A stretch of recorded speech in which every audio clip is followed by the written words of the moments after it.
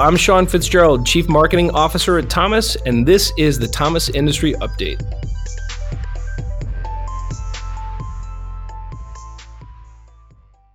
Hi, everyone. It's Sean coming to you today remotely from my home instead of our podcast studio in New York City. As Tony mentioned in the last Thomas Industry Update podcast episode, our entire Thomas team has been working remotely for the past month because of COVID-19. In light of the pandemic and its impact on the industrial sector, I want to quickly mention 2 Thomas resources for business leaders to help you guide your company through this unprecedented time. First, we built a robust COVID-19 resource hub, which you can visit at thomasnet.com/COVID-19. That outlines a variety of helpful information, links, and other resources for keeping your industrial businesses running right now. Second, more than 1,000 companies have offered their capacity to make critical PPE and other medical equipment by registering their company as a COVID-19 response supplier. If your business can produce these key supplies, please let us know by signing up at thomasnet.com/COVID-19-suppliers. We'll indicate your ability to help by adding a COVID-19 response supplier badge to your company profile on our platform as a signal to our 80,000 daily users that your business is ready to fill their urgent COVID-19 sourcing needs. And with that, let's start today's episode, which was recorded earlier this year before COVID-19 hit. Today, I'm joined by Sean Brown, Marketing Strategy Manager at Disney and Chief Firestarter at creative brainstorming company Ignite the Mind. I know 2 Seans in one episode, but I promise it won't be as confusing as it seems when we jump into the conversation. Sean and I talk about how industrial business leaders should break through their many daily distractions to more effectively use their time as an investment in their business's growth and future success. Building on tactics developed through his years at Disney, Sean walks us through his playbook for industrial business leaders to orchestrate creative problem solving at their own companies. Given the uncertain environment of industrial businesses right now, it's important to keep Sean's tips in mind and set aside time to look ahead at the strategic future of your company.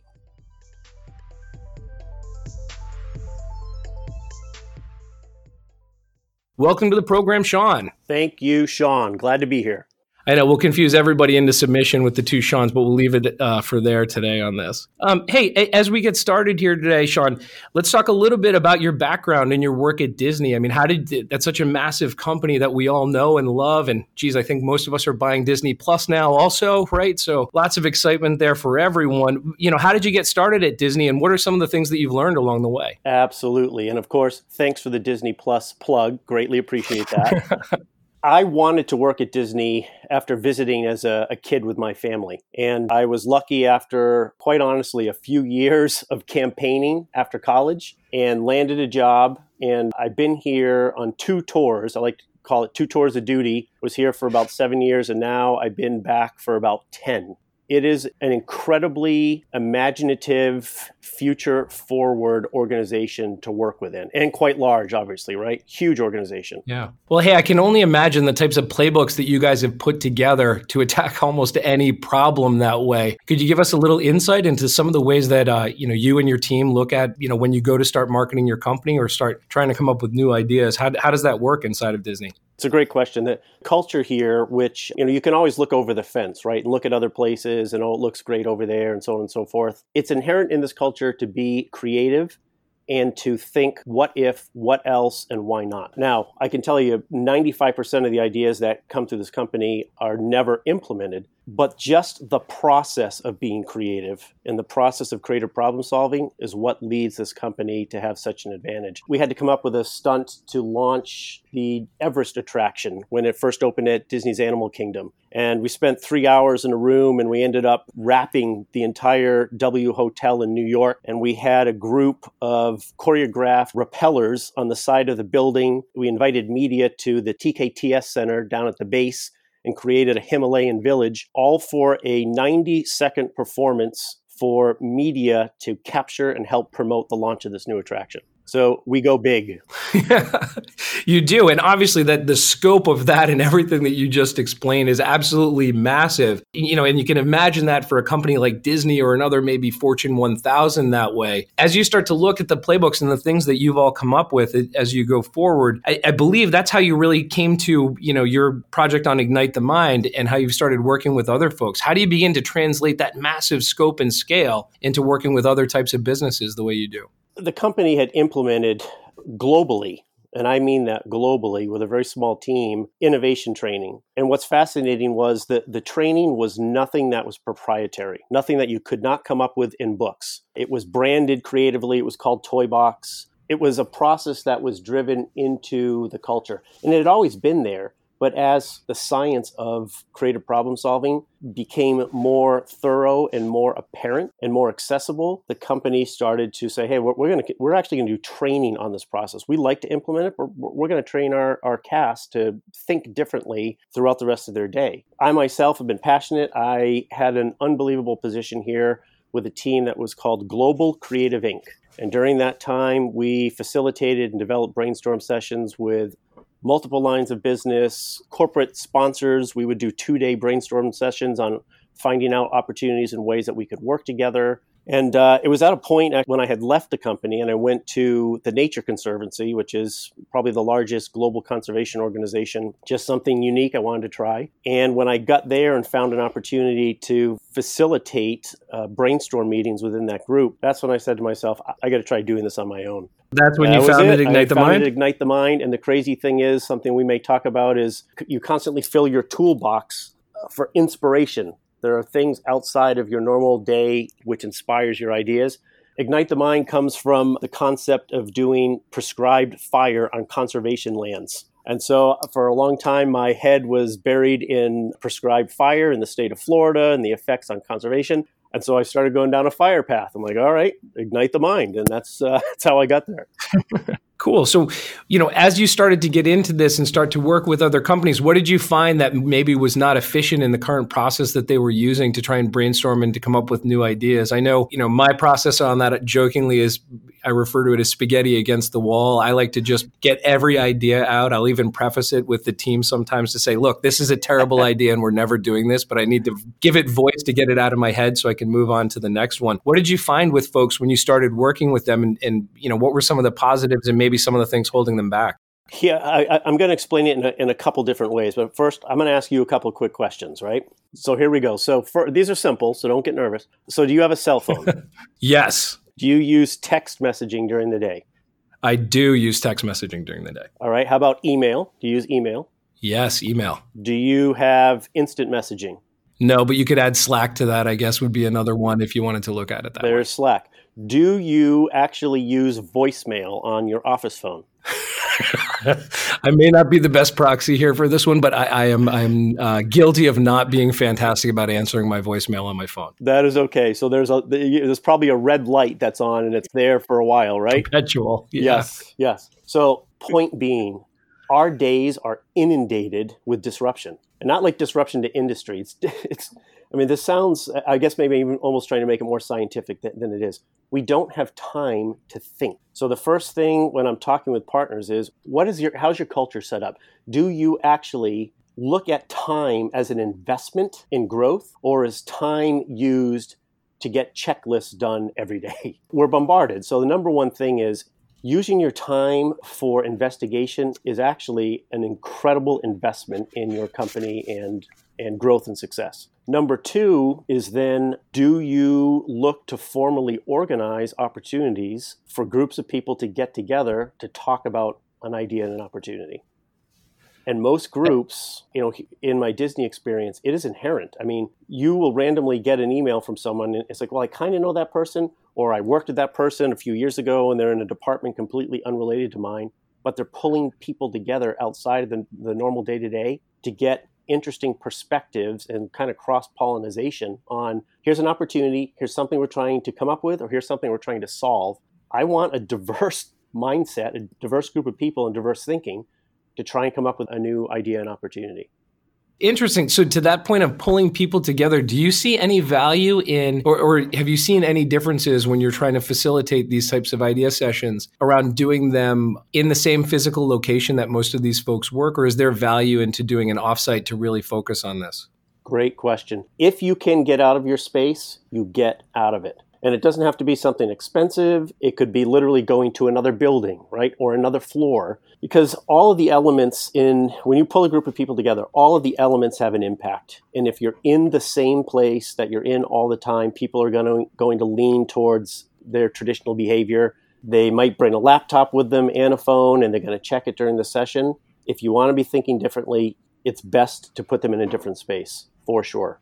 Again, very guilty of the cell phone usage during meetings sometimes also. No, but you're spot on. I mean, it's one of the things that we do here at Thomas also is that when we do have a lot of decision making that we need to get done, we do try to get out of the building on it. Because again, if I'm anywhere close to my office, 15 different people will find me. Same with most of the other folks participating. And I'm going to go out on a limb and guess with you at work as well. It's the same thing. Even if you get pulled, into another meeting that's close by, people can hunt you down and find you when they need you on things. So as these people are setting aside the time, what are some of the processes you use when they actually set aside that time to be successful and to keep people on track, but not to squash that creativity, which is really always for me, I find it to be some of the hard things to navigate because you want to keep people on track, but you don't want to really put a ring around them here. That is right. Probably 15 or so years ago when I first joined the company, and we were going through the process of brainstorming. We were going through a process and making a lot of stuff up. More is better, right? Capture as many ideas as you can. But what was always hard is when we would go back in our small team and we would go through the notes, we literally would have multiple flip charts full of notes. And even in a 24-hour period, we would go back and we couldn't understand what half of them were. There were bullet points, they were fragmented sentences. The best thing that a group can do is not focus on the quantity, but the depth of the idea. And here's what I mean by that. So you can create exercises, and usually the best exercise to do in a session is to tackle what you already know. What are you already doing? Because that's where people are going to gravitate towards first. So regardless of the topic or the need at hand, you kind of use, well, what are we already doing? What already exists in the marketplace? And just start brainstorming around that current. Where the good stuff comes is when you run out of the current ideas and you have to start digging deep and making things up. And that's the concept of greenhousing. So greenhousing is pretty simple. If you put a plant seed in dirt and put some water on it, it does not bloom into a 6-foot sunflower, right? It takes time for it to nurture it, and not to go into a biology lesson, right? But the best thing that happens with a group of people is you actually tell them at the beginning, don't write anything down. I want you just to start talking about this exercise. So here's your inspiration. Just start talking through it. And then in as little period of time as maybe 5 or 10 minutes, people will then start to add on to their concepts and ideas. And then you tell them, great, now start to put it down on paper. But it's that greenhousing process because a lot of people want to rush, right? And that's just what our corporate cultures are, regardless of industry. It's rush, it's get it done and move on to the next thing. The best thing you can do is just take your time and have conversation.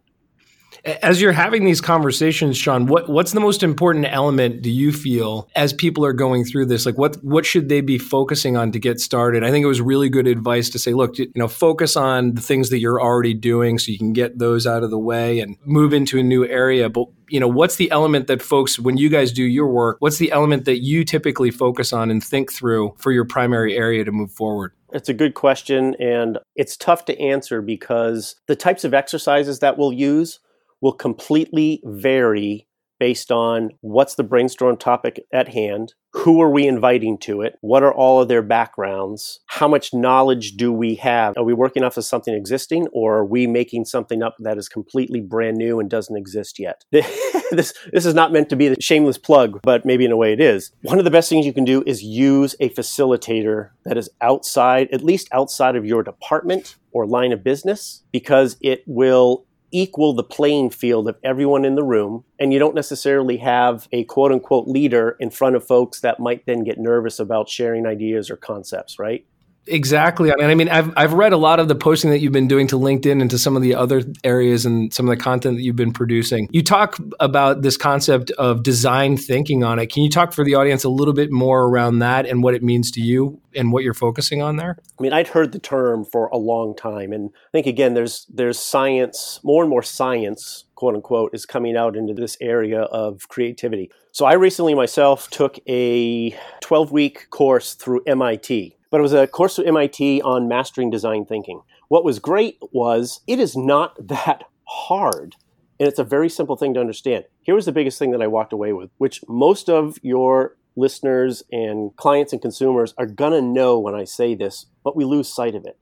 The basis of design thinking is designing for people, human-centered design. And if you make something that you think is good, but you don't have any insight from the people that ultimately are going to buy it or utilize it or visit it, it's going to fail. And I'll be honest, even in my day-to-day job, it's the speed that business is going at.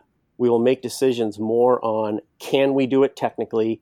Does the business, do the numbers seem to make sense? Yes. Have we actually gotten any consumer insight on whether consumers want to use it or use the version that we're talking about? Well, we haven't, but we've been doing this a long time, and we've done something else similar. It's going to work. It's going to work. So, Sean, here at Thomas, obviously, we've been focused on manufacturing in the industrial space for 122 years. I understand the focus on people, and it's one of the big things that the marketing team here focuses on. And through our services that we provide to manufacturing companies, one of the things we focus on. Where have you seen big manufacturing or industrial companies doing this the right way?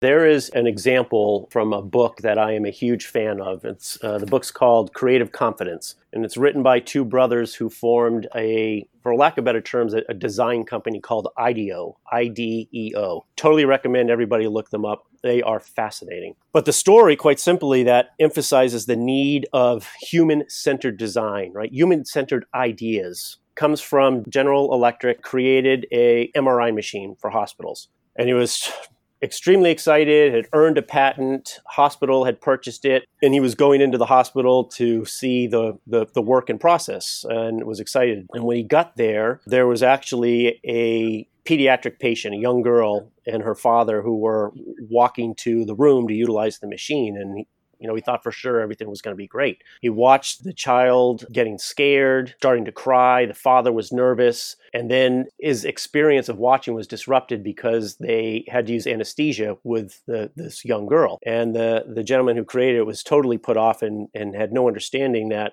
having to use anesthesia, that's not what the point of this machine was. It was supposed to be really helpful.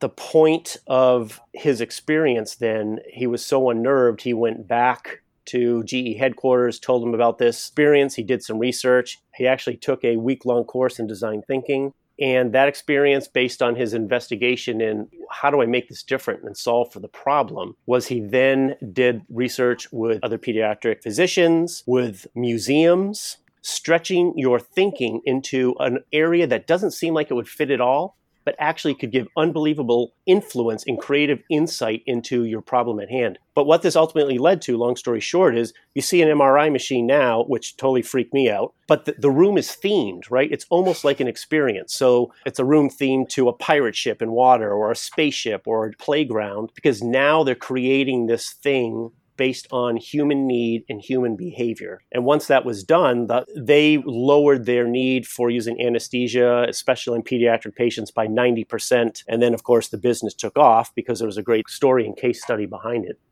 True design thinking there for execution and making everybody's lives a little bit better at the same time there, too. That is it. They went through the other steps of design thinking, right? Which is technically, can we create it? Yes, they did.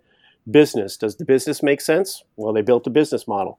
But then the human side, how's it going to work and perform ultimately with the end user? And it did not work well. Fascinating story there on how, it started in one location and actually got so much better and still providing that same core service, but now just more helpful and useful for society. And that, that child is well there at that point too. You mentioned museums and a lot of ideas that we've talked about here today too, to try and unlock your mind and get yourself going in a different direction. What are the 3 key tips, if you had to share it with industrial companies, that you think would help them the most with their brainstorming and ideation for their businesses? Well, number 1 is understand that use of time to think is probably one of your most valuable investments ever. Because people can get email done, they can write type Word documents, they can put together PowerPoint decks. But if you can honestly see using people's time just to think as a valuable resource and asset, that is going to help you differentiate. Number 2 would be one of the worst things that you can do. Put your, quote unquote, your lawyer personality at the front of the room. Everyone walks in, they sit down, there's a blank flip chart and a couple of Sharpies and say, all right, we need to brainstorm this. What do you got? You need to warm people up, right? You want to set the tone for the situation at hand. You might even want to do a couple of exercises like the instance of the MRI machine where the gentleman went and spoke to museums and children's museums to learn about design and theming. Take the group down a different path that is somewhat what you think unrelated, but when you start talking about this other experience and topics, you might take assets or design elements or examples from something else and then start to use that as a jumping off point to brainstorm your topic at hand. And then the last thing I would say, a very small investment in what you want your space to look like. Visual is important. Have things on your table, right? Some people when they think, they like to use their hands and like to tinker with stuff. My entire desk is covered in fidget stuff. So yes, I'm You're with you a fidgeter. I know that about you. You're a fidgeter. Have music that is playing before they walk in the room. Have music during facilitation exercises. It just changes the energy and the theme of the room. And then the last thing, again, with the room, how you capture notes and how you ask the team to capture notes is important. If you take a legal-sized piece of paper and when you ask your teams, create your concepts, across the top of the paper, they should write the headline. Come up with an idea. Come up with a name for your idea. Then make a line down the middle of the page, and on the left side, draw a picture that represents it. And on the right side, write a paragraph that explains it. And not bullet points or fragmented sentences, right? Because someone's going to need to go through, re-explain those ideas and type them up. But the whole premise there is there's 3 steps. 1, you're thinking creatively about what are we going to call this? That adds to your thinking process. Number 2, you're thinking visually. What might represent it, right? You draw a picture. That adds to your creative process and thinking. And then number 3, which is most obvious, is how do you describe it? That's a whole nother step creatively in how you use your mind to think through idea generation. That's fantastic. I have so much stuff to work on right now. I want to run out of the podcast room here and go get started on a couple of brainstorms I'm working on. That's great stuff. There you go. Well, hey, since we have you here and finishing up, I think I would be remiss for everyone listening if I didn't ask you if you had any insider tips about Disney parks that we all secretly need to know. Insider tips.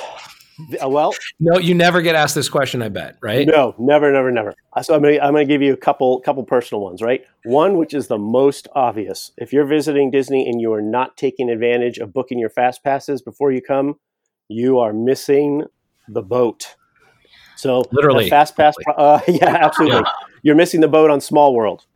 Yeah. So you want to book your fast passes. The other thing that I completely recommend, you have to visit Raglan Road, which is the Irish pub at Disney Springs. And you have to go in there after about 7:30 at night through the rest of the night. They have Irish musicians. They have authentic Irish dancers.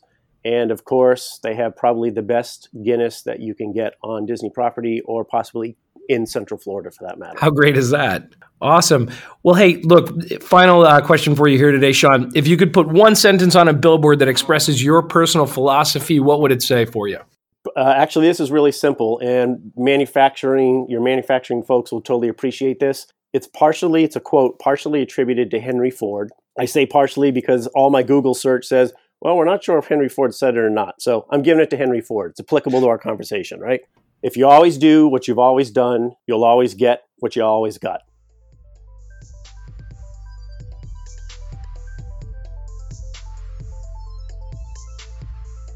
To learn more about Ignite the Mind and how to effectively brainstorm and creatively problem solve at your industrial business, check out the links provided in the show notes of today's podcast.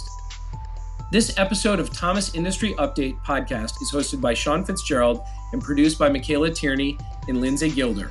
If you'd like to share your feedback about this or any other episode, email us at podcast@thomasnet.com. If you enjoyed today's podcast, please take a moment to subscribe and rate us on Apple Podcasts or recommend us to a colleague.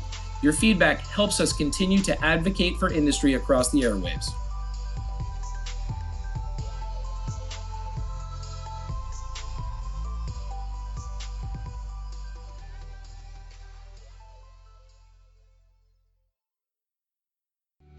Want to get more insights on supply chain, IoT, industrial business, and more? Sign up for our Thomas Industry Update daily newsletter. With more than 300,000 subscribers, your inbox will be in good company.